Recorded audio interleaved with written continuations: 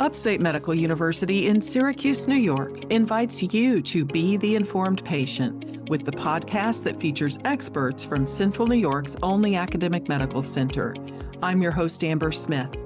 Dr. Saravanan Thangamani's tick surveillance program at Upstate has tested more than 27,000 ticks since it began in 2019, and about a third of those ticks have been found to carry a pathogen or pathogens. Recently, some ticks have been found to carry up to 4 pathogens. Here to help us understand what this means is microbiology and immunology professor Saravanan Thangamani. Welcome back to The Informed Patient, Dr. Thangamani. Thanks for having me. We've spoken before about your lab and the community-engaged tick surveillance you're doing. Does the fact that 3 or 4 years into this project, you've now come across ticks carrying multiple pathogens mean anything? Yes, of course. There are 2 things that I'm trying to highlight from our program is that the number of ticks that we receive in the lab are increasing. In addition to that, the number of pathogens that we detect within the tick is also increasing, which means the rate of prevalence is also increasing.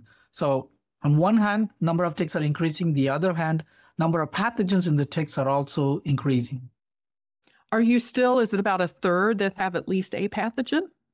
Yes, it hovers around between 33 and 37%. Again, we are normalizing throughout the state of New York. But if I bring it down to this county level or zip code level, the numbers vary from each other. So there are some counties that go all the way up to 60% prevalence of pathogen in the tick versus other counties that are 33%. So it varies, but if we can average it throughout the New York state, yes, it's 1/3 of the tick carry at least one disease-causing agent to humans. Now, across New York State, which is the most prevalent pathogen that you find? The Lyme disease-causing agent is still the most prevalent pathogen that we are detecting in the ticks. And when you talk about co-infections or ticks that carry more than one pathogen, is there a geographic area where that happens more than not? So I must tell that 18% of the infected ticks are co-infected with at least 2 pathogens, right? And then 3% of the infected ticks actually carry 3 pathogens. So if I can break it down, the ticks that are co-infected with Borrelia burgdorferi, the Lyme disease agent, and Babesia microti, the agent of babesiosis, they are actually prevalent in Central New York and Lower Hudson Valley. The same goes for the ticks that are co-infected with the Lyme disease agent and the anaplasmosis causing agent. That is all in the Central New York and Lower Hudson Valley. However, the ticks that are co-infected with the Powassan virus all centered in the Lower Hudson Valley. So we are starting to see a geographic separation of these co-infected ticks as well. Is it pure coincidence for one tick to become infected with multiple pathogens when the tick next door is infected with none? I wouldn't say pure coincidence. It is a matter of these ticks that actually feed on wildlife. If the particular wildlife, like a mouse or a squirrel or a groundhog, if they carry multiple pathogens, when the tick feed on them, they also acquire those pathogens from the mammal. But you have to understand that ticks feed on mammals at different stages. Like when they are larvae, they feed on a host. Let's say, for example, if that host is a mice that has a Borrelia burgdorferi, the Lyme disease agent, the larvae now will acquire this Borrelia, and when they become nymphal tick, they already have the Borrelia in them. And then if that nymphal tick feed on another mammal that has Babesia, then it will take the second pathogen. So it has more opportunity to acquire additional pathogen throughout its life cycle. And that is unfortunately the biology of the tick, because it encounters a mammal for blood feeding every single stage. In addition to that, we know from our own research that mammals in the wildlife can carry multiple pathogens, which means that a single tick can feed on them, acquire multiple pathogens. And do they transmit the pathogens to humans the same way they would another animal if they were feeding on, we're all mammals, right? Exactly. They would transmit the same way as they would transmit a singly infected tick as well. In fact, when the ticks are co-infected, it actually makes the tick, it alters the tick behavior in such a way that it'll probably make the tick a little bit more aggressive feeder. as well. So we have found that in our own lab that Powassan virus infected ticks together with Borrelia burgdorferi, it alters its behavior and it actually injects more virus to the mammal. So it actually can exacerbate the clinical outcome as well. That's a little frightening. Now, Central New Yorkers are generally familiar with the bacteria that causes Lyme disease. I'd like to have you tell us about the other 3 pathogens that you've found together. Let's start with the one that's a bacteria.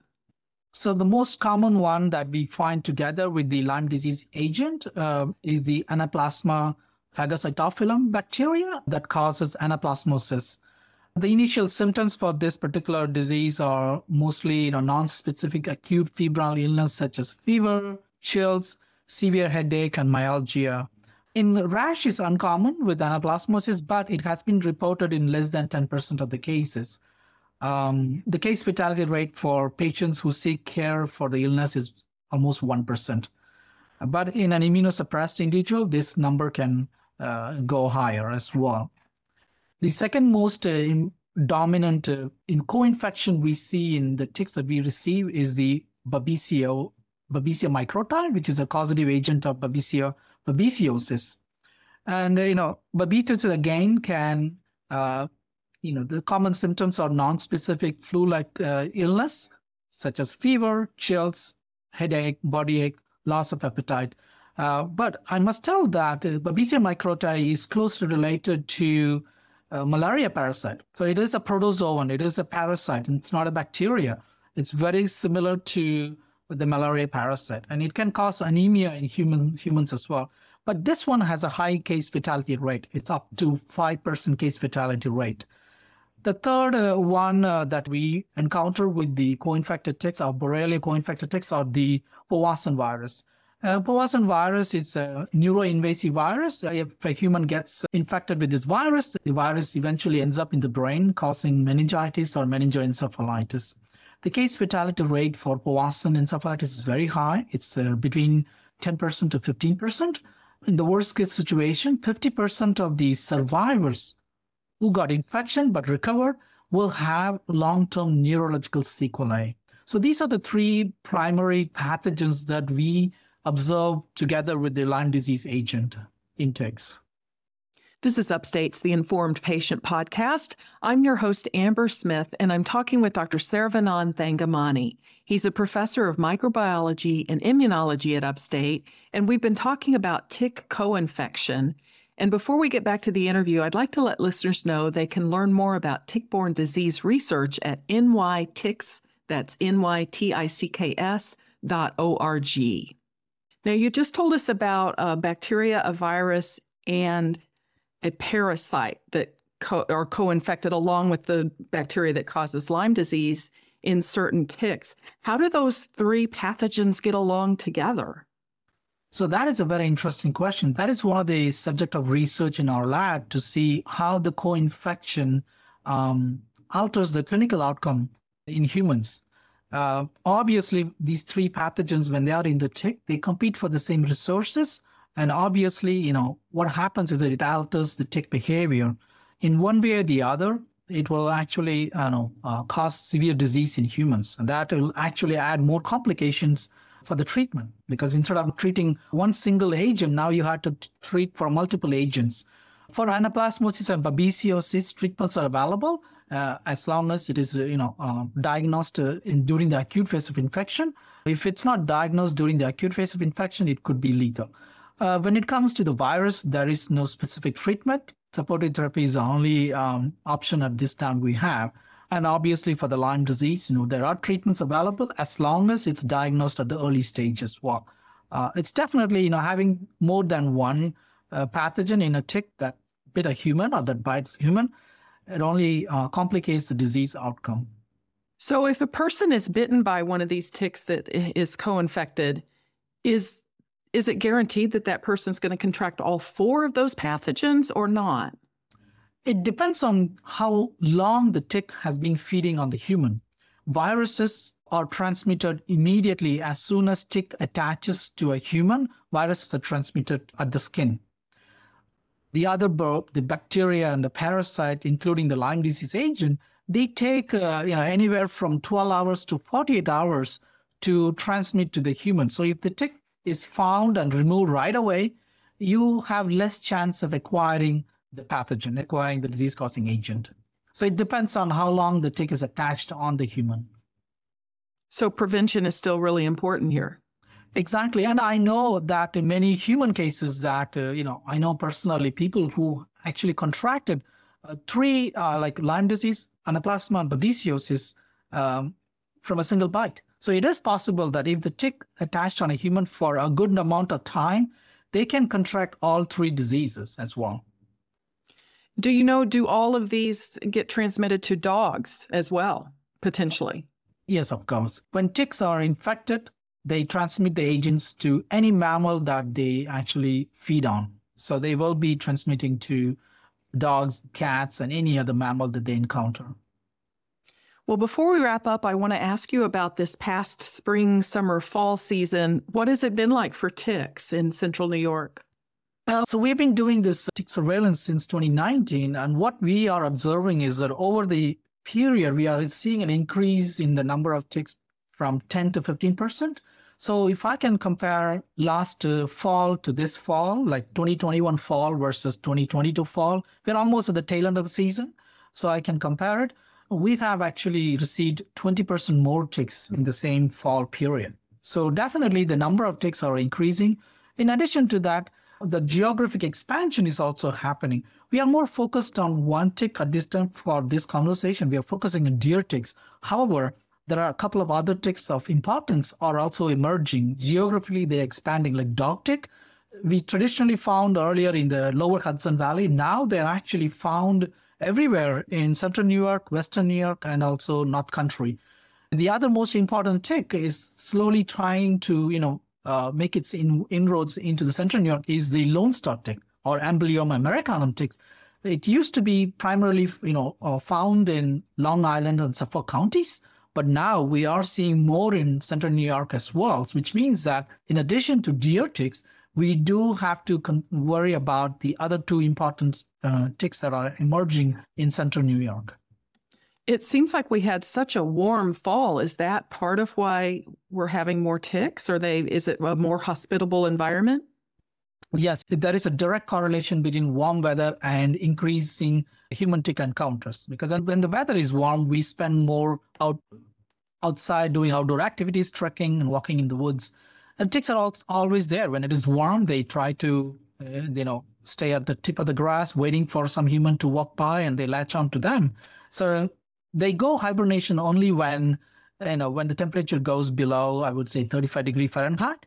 They start to kind of slow down their metabolism. They try to kind of find, nice cozy places right under the leaf litter or, debris so that they prepare itself for the harsh winter. And that's how they survive during the harsh winter.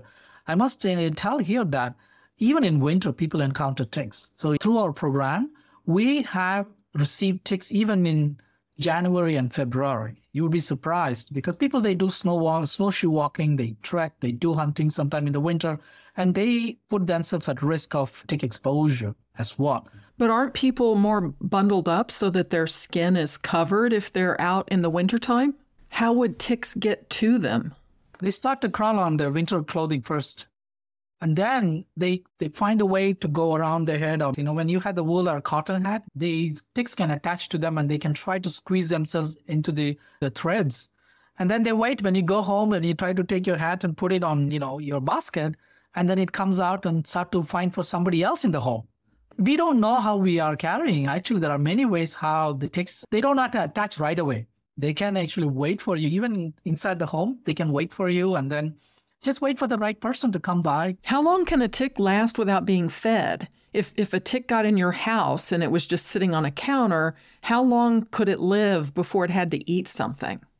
I would say at least a couple of years. A couple of years? Yes. So as long as there is good humidity there. In the winter, we heat our homes, right? So it's a little bit dry environment, and that is not good for the ticks. But in summer, we air condition our homes. We give enough moisture and humidity inside the home so they can live. But ticks are very clever. They will always find a corner where it's not too dry. Obviously, it will try to go away from the dry to a moisture area, like in the bathrooms. They will find ways to survive there all the time. Doesn't matter if it's winter or summer, because, we use water all the time, which means that is good enough for the ticks. Ticks can go for a couple of years without taking a blood meal. They are very hardy.